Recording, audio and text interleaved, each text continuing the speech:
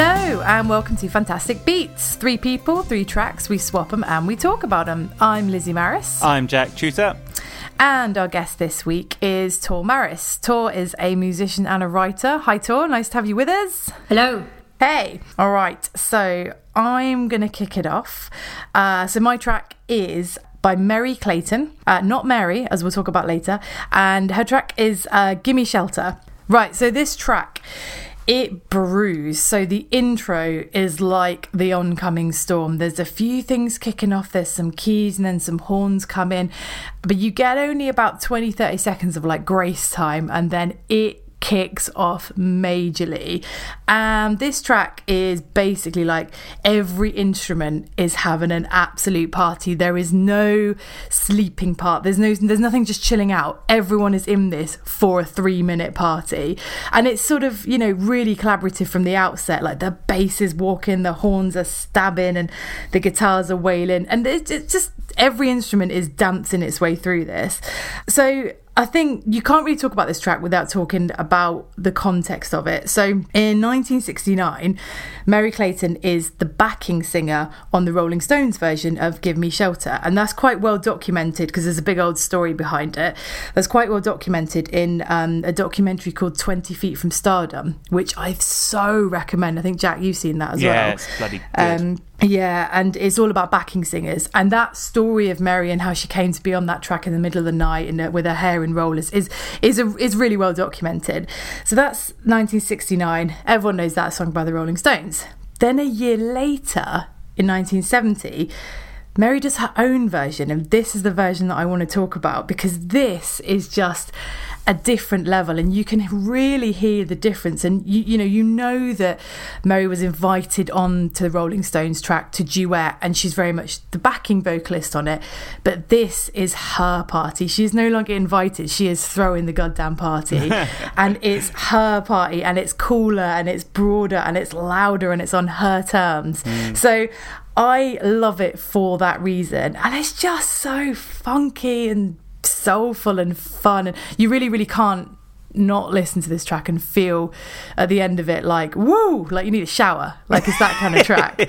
I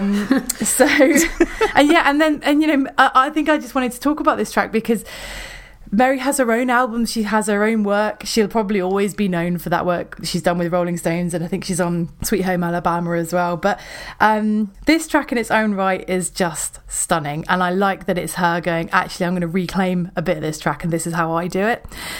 Jack, what do you think about it? Yeah, so I should probably start by saying I don't really care for the Rolling Stones because there's something quite brash about their flavour that's never really interested me. But I do like the sort of onward drive of the original song. It's got this really simple, straight kind of locomotive beat that's going through it, and the guitars are just doing this chug, chug, chug, chug.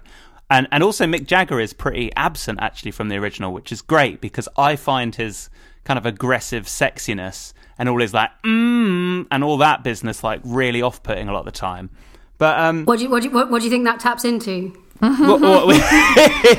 Stuff that I'd rather not discuss on a podcast going out in public. But I thought this version by Merry Clayton was really cool. I mean, she takes it down like quite far in terms of pitch. I mean, because obviously on the original she's doing these huge like distressful like wails, these kind of like distress flares like flying up over the top, like really high. And then on this version she kind of brings the whole thing down a few keys, which allows her to kind of like work the melody but from within her own vocal range, which is really cool. Like she can really be so much more expressive with what is essentially like a really monotonous melody.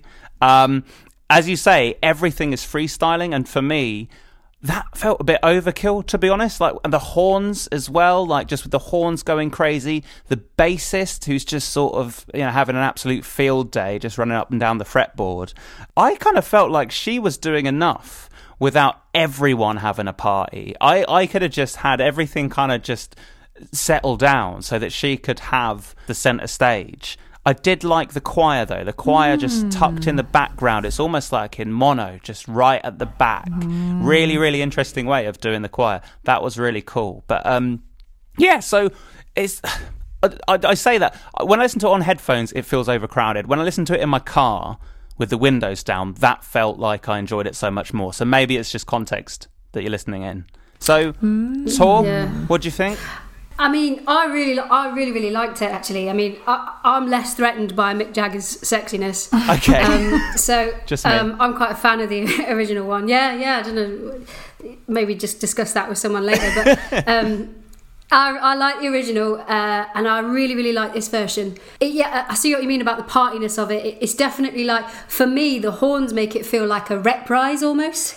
Like it's kind of like the reprise of the song. It's like the celebrate, like the end. It's like the end number of the musical, right. The Mary Clayton musical is like come to a close, and like it's the celebration of the success of the song, maybe, or the fact that I sort of saw it as like that, especially when you sort of look into, like you said, the sort of story behind her original collaboration and how that came about, and how I remember, I think I read something that she was heavily pregnant and it was the middle of the night.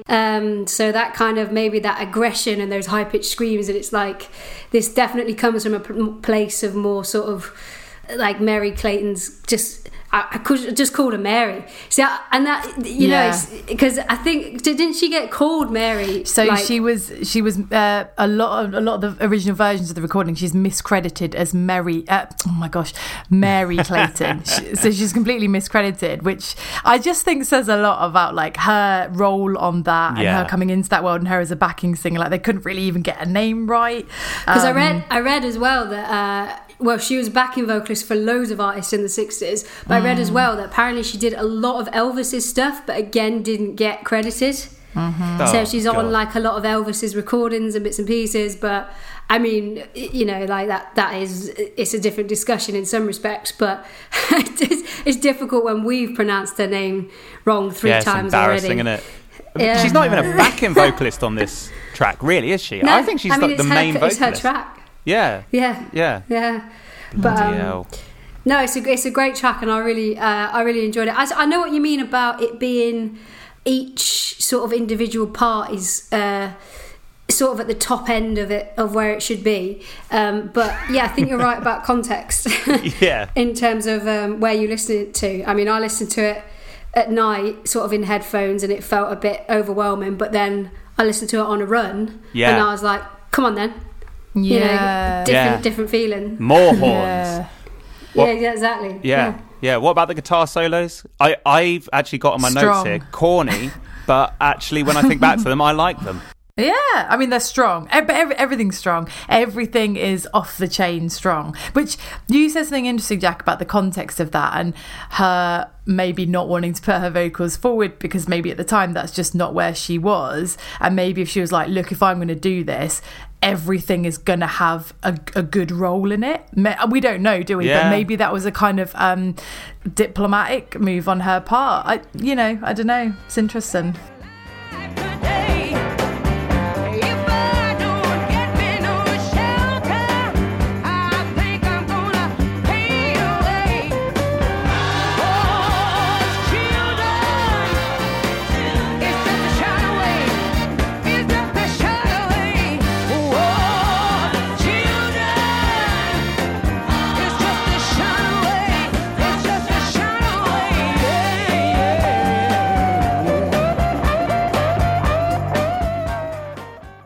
Do you want to talk about your track? Yeah, let's go for it. So I went for a band called Unknown Mortal Orchestra. They're a Portland, Oregon based band, but they're originally from New Zealand. They get called psychedelic rock, and they're primarily composed of singer, guitarist and the songwriter Ruben Nielsen, and their bassist Jake Portrait. I think it's Portrait, or could be Portrait. We'll go with Portrait. The song is Necessary Evil, and in the comments section, actually, on the YouTube video that I found, Purple Lizard 23 described it as, I can't tell if this song is pro-drugs or anti-drugs, which I think is a good place to start. It's got, they are psychedelia, whatever sort of that means to you, but I think it definitely makes sense to say that word in sort of link with this track. Yeah. I don't know, I love the sort of Beatles-esque production, like kind of like if Sgt. Pepper was going to be remade, maybe this would be on it. I feel like it has a kind of Paul McCartney-esque vibe to it, the way that he sort of delivers his kind of whimsical melodies. I feel like there's a little bit of that going on, and the chord changes, again, really interesting, simple but effective chord changes. And definitely their bassist seems to just, I mean, all their tracks I think are bass driven. Without the bass they'd sort of be a little bit lost, but the bass sort of elevates this, and it's got that kind of funkiness and the lo-fi-ness of the vocals as well, and this lo-fi sort of MIDI trumpet line that comes in, and I love how that sort of just sits on top, and then that sort of haunting Hammond as well that sort of kicks off the original sort of melody. I like how it sort of breaks out as well. I think the tambourine does a lot for it. When the tambourine comes in, I don't know, for some reason that tambourine is the standout tambourine for me. Once that comes in, I'm like, yeah, see where this is going now. All right. I mean, what do you guys think? Hand it over. Jack, you couldn't handle the party from Merry. Can you handle this party?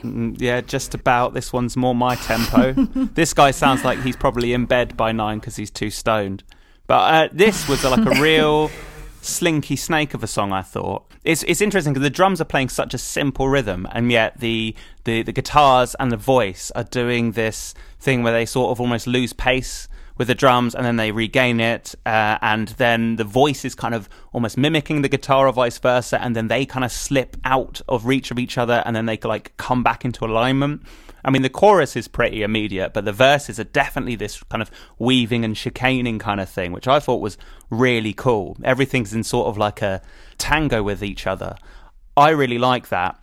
And actually, lyrically, it seemed, I tried to kind of look deeper into the lyrics. It seems to me to be about people who are kind of in love, but know that it's sort of bad for them. So this sort of... Go on. Interestingly, again, found this on a weird page, don't ask where, but the lead singer, Ruben, he was married to his wife, clearly, but they sort of had like a polyamorous relationship. Yeah. Ah. Yeah. And I sort of read a bit about that. And I mean, and they've got a few tracks there, because this song is actually off the album called Multi-Love, and there's a song called Multi-Love which kind of discusses all the quite literally discusses the ins and outs of that. They've got quite an interesting background. Yeah. Well, that definitely puts it in context, because I feel like that the way that the music is structured and the way the rhythms are structured and the way there's this kind of like push-pull, I think is a sort of heart versus mind thing, which maybe relates to that sort of emotional lure to be in love, but then thinking about it practically and thinking this relationship isn't great for me seems to be the message. No, for sure. Did you guys watch the video as well, like the music video that sort of went along with it? No, I didn't. I think I did, yeah. What were you saying? It's got a very, very much sort of a don't hug me, I'm scared vibe to it. Oh, yes. Interesting. Yeah. Okay. Yeah. Yeah. I mean, there's something I think definitely quite eerie about it. I mean, the Hammond is certainly, as you said, like quite a haunted presence on it. I thought it was that the fade out was cool, because everything fades out apart from the drums, but then that kind of fades out slowly, but you end up at that sort of, you're reduced to that really simple rhythm, which is just like chundering its way through. So yeah, I thought it was really cool, and as soon as I finished listening to it, I wanted to listen to it again, because I was like, I haven't processed everything. I did. Yeah. What do you think? It's a slow burner, isn't it? Like you kind of think, oh, that was kind of cool, and then later on in the day, you're like, I'd like to hear that again. Yeah, I'm singing the chorus all of a sudden. Yeah. Lizzie, what do you reckon? So, I really liked it. I didn't know this band at all, so this has been a really nice introduction. I really was kind of stuck on the vocals quite a lot. I was absolutely convinced it was the guy from Hot Chip. Oh, for quite a long time. That, yeah, it does sound a bit, actually, maybe similar sort of recording techniques, I reckon. Yeah, because I was like looking it up, like, it's got to be him. I'm pretty sure it's not. It's No, not, it's is not. it? No, Yeah, no. yeah. I love the vocals. They've got a melancholy stoner, dragging your feet a little bit vibe to it, but you can also feel the light in it as well. Yeah. Like it knows it's a funky track. It knows it's an upbeat, up tempo track. I loved it. I really noted the organ as well. That is a sweet Hammond in that. I really liked the chorus as well and the kind of chopped up flow to it. So it sort of goes up the scale and bit back down the scale, and the first time you hear it you think, whoa, it feels a bit jarring, and then you are absolutely grooving along to it. And when the chorus finishes, there's sort of these smooth horns that I feel like affirm what he's just said. They're like ba-da, ba-ba, ba-da. Yes, and I agree that's nice. with what you said. Yeah, I like those horns. I think it's a real shoulder shaker. I had the headphones on and I was just like shaking my shoulders into my laptop. It's a really, really nice track. And well, we know you can't handle the party, so it's not for you. I would like to hear more from this band. I think do you know when this track came out? Is that so this is off their album Multilove, which actually came out in 2015. So I don't know how I managed to miss it up until now, because I am literally obsessed with this band now. Like, if you listen to any of their stuff, you will not be disappointed. Like, they're so versatile. Like, I can't tell you the sort of difference between this and a track such as Multilove, or they've got one called So Good at Being in Trouble, which again is like a completely different style. I mean, very, very sort of stylish. So that same kind of style vocally, that kind of lo-fi, almost kind of, like I say, for me, I see what you're saying about the hot chip guy actually, but for me, I very much see it as like, you know, the way that Paul McCartney delivers his lines. I feel like he's got a real Paul McCartney kind of quite thing clear but dry, but just that kind of whimsical melody, but it's very guided and it's stylish and it knows where it's going. I mean, I couldn't find any sort of recent tour dates or anything. Actually, they've got a new album out right now called I think it's called Food and Sex, or Sex and Food, which is, again, it's a great album. And I think they're at Coachella this year. So they're still around. They're still they've got a big presence at the moment. I reckon their stuff at Coachella will get them a lot more recognition and sort of pedal them a bit further now. We shall see. Yeah. All right. Well, that's documented. Thanks, Tor. That's a great track. I think there's consensus there. That's a great track.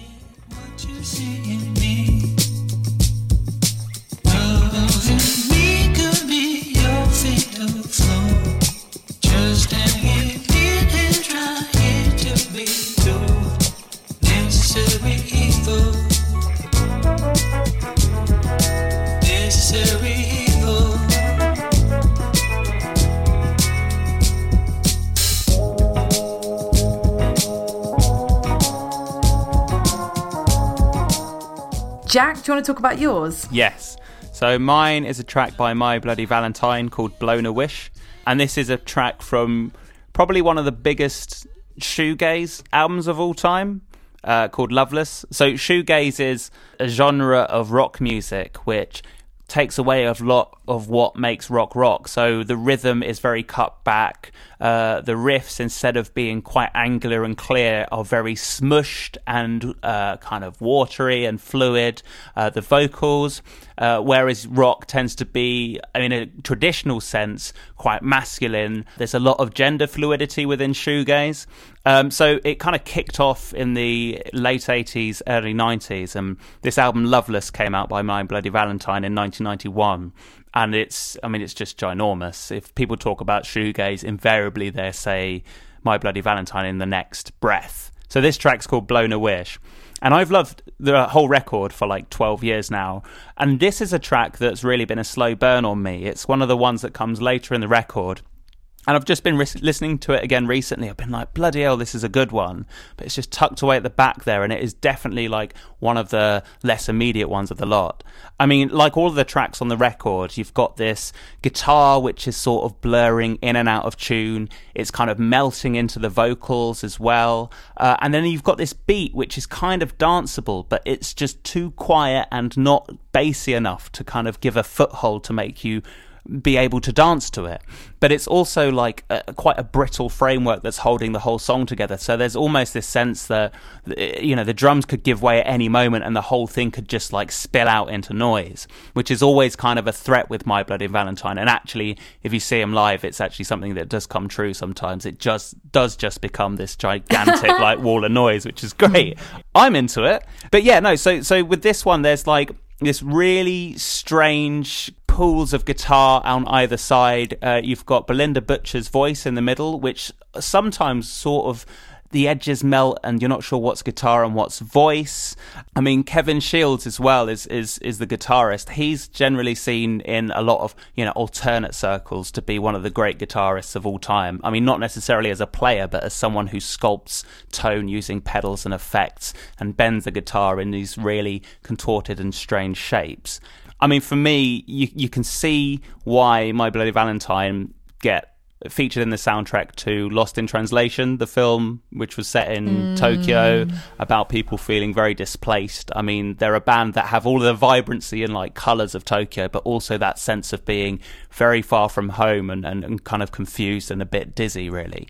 I love the guitar that kind of pulses at the center. As I've been listening to this more recently on headphones, like there's a guitar in there that I'd never heard before, which has this like tremolo effect on it, and it's kind of like pulsing away.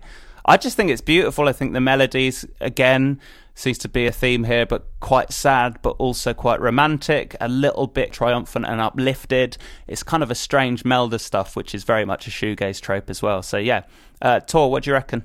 I really, really like this. Again, from the YouTube comment section, Roy_4_real. He described it as, I feel like this song is about being married and staying together for no reason. Okay. Well, Roy's got a lot to talk about, just as I have with Mick Jagger, I think. I just thought I'd sort of put that out there. Hope you're all right, Roy. Jesus. I mean, I got the feeling distinctly that he wasn't, but... Best place to air those troubles, I think, the comments section of a My Bloody Valentine video. Maybe... And honestly, that's the first one. So, from there... yeah, I really like this, actually. It really reminded me of, like, Cocteau Twins. Yep, absolutely. Thought of the Cocteau Twins straight away, sort of the way that everything is those sort of echoey, layered riffs that sort of melt into each other. Mm-hmm. Kind of made me feel like it's a bit Eno-esque, isn't it, in places? Definitely. The way that it's sort of... I recently saw a documentary of when Eno was making Bowie's stuff. I think it was... on the Heroes track, where they sort of break down the recording process of it and the way that they layered stuff. It just really reminded me of that. And a bit Suede-ish in places as well. Okay, you know, like Suede. But yeah, no, I like it. What did I write? Initially I wrote like an echo of the song they were gonna write. Nice. Absolutely. Yes, I totally agree with that. Yeah. So I think that's where I initially sort of went to, but the tremolo techniques and the tuning systems, that's interesting, because I read a bit up about that, and it's interesting because he pioneered something called glide guitar. That's right. Yeah, which I didn't know about, because it was saying like, people were saying it's like hundreds of guitars, but it was like less guitar tracks than most people's like demos had and stuff. So right. So it's just the way that he sort of strummed and would waver his guitar with his tremolo bar, rather than actually sort of layering it up with flanges and chorus pedals and stuff. So, but I thought it was really interesting, because you initially think, God, that's been tampered with, and actually, like, it's really not. It's just the way he sort of styled it, which is really cool. Yeah, absolutely. Yeah, no, it was great. Shoegazing is something that I'm not massively familiar with. I know you're well into it and all the rest of it. Love it. Yeah, absolutely. Well, it's interesting because it's kind of coming on a bit of a revival at the moment. And I think when it came out in the 90s, it was right before kind of Britpop and grunge came in and rock became rock again. And I think it was this sort of pocket of alienation, and I don't know, maybe people in the wake of dissatisfaction with government or their lives or whatever, just kind of finding this means of escape. And it kind of came back in around 2007, 2008 when shit started to go downhill again, over in the UK. So I don't know whether there's something with that where shoegaze sort of is in a bit of a ballet with our disaffection with the world. I don't know. That's quite interesting because I mean, as well, do you know like the band Electric Youth? Like they did the Drive soundtrack. They've got that song "Real Hero." Right. Oh yeah. And it really reminded me of the way that layers, like you were saying about you can't tell what's guitar and you can't tell what's vocal. Yeah.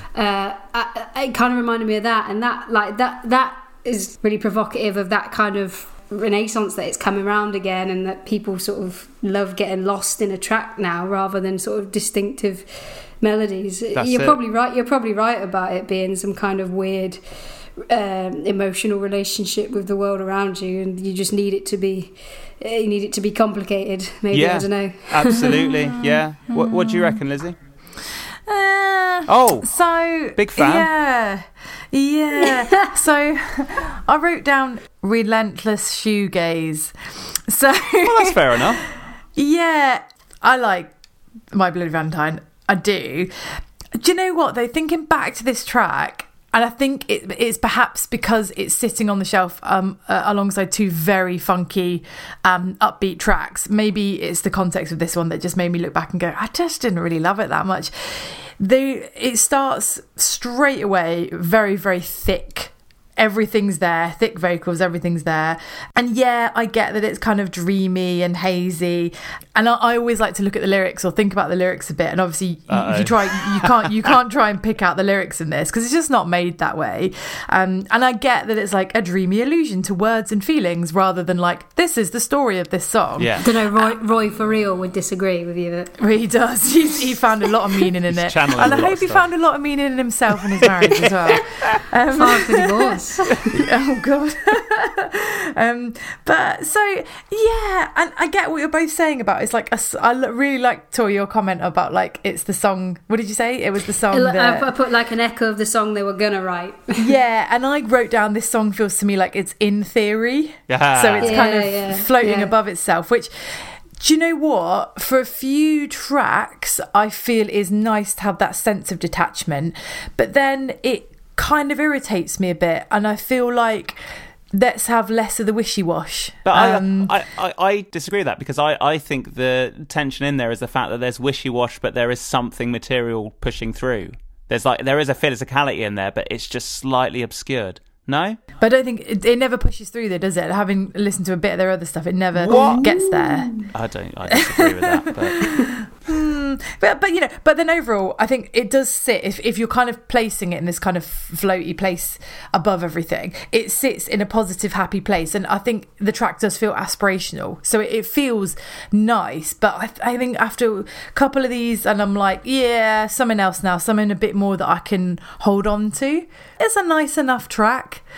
All right, okay, fair enough. I think maybe disorganised people might get more on board with it.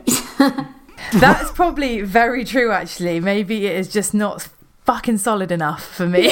Well, it's a shame you don't like it, and maybe this is how Roy's woes started when his wife said she didn't like My Bloody Valentine, but yeah.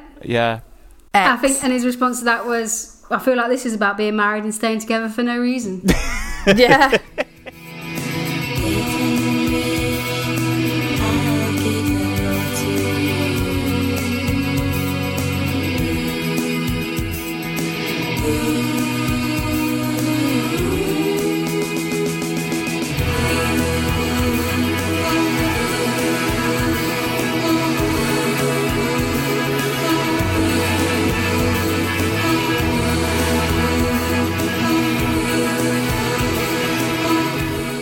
Tor, thanks very much. I think you've converted two fans there, definitely, to Unknown Mortal Orchestra. They were really cool. Yeah. Tor, what are you working on at the moment? What you got on the go? So I'm doing creative writing at Arts University Bournemouth. So I'm doing a script. I'm writing bits and pieces musically. Sort of fluttering in around different projects and different bits and pieces. So yeah, just trying to instigate a creative presence. Oh, you're the My Bloody Valentine of writers, just fluttering around. Just fluttering around. All right. Oh, no, that sounds good. We'll try and have you back on again and you can update us on that. And Jack, if people are interested in us and the podcast, where can they find out more? Sure. They can go to fantasticbeatspodcast.com. That's our official website where you can also listen to our episodes as well. We're on Twitter at fantastic_pod. You can send us an email as well if you'd like to give us some thoughts on the show, or maybe put forward your case for appearing on the show and sharing some music with us. And that's at hello@fantasticbeatspodcast.com. Great. This has been good, Tor. Thanks very much. Thank you. Cool. And we'll see you all in a few weeks. Bye. Bye. Bye.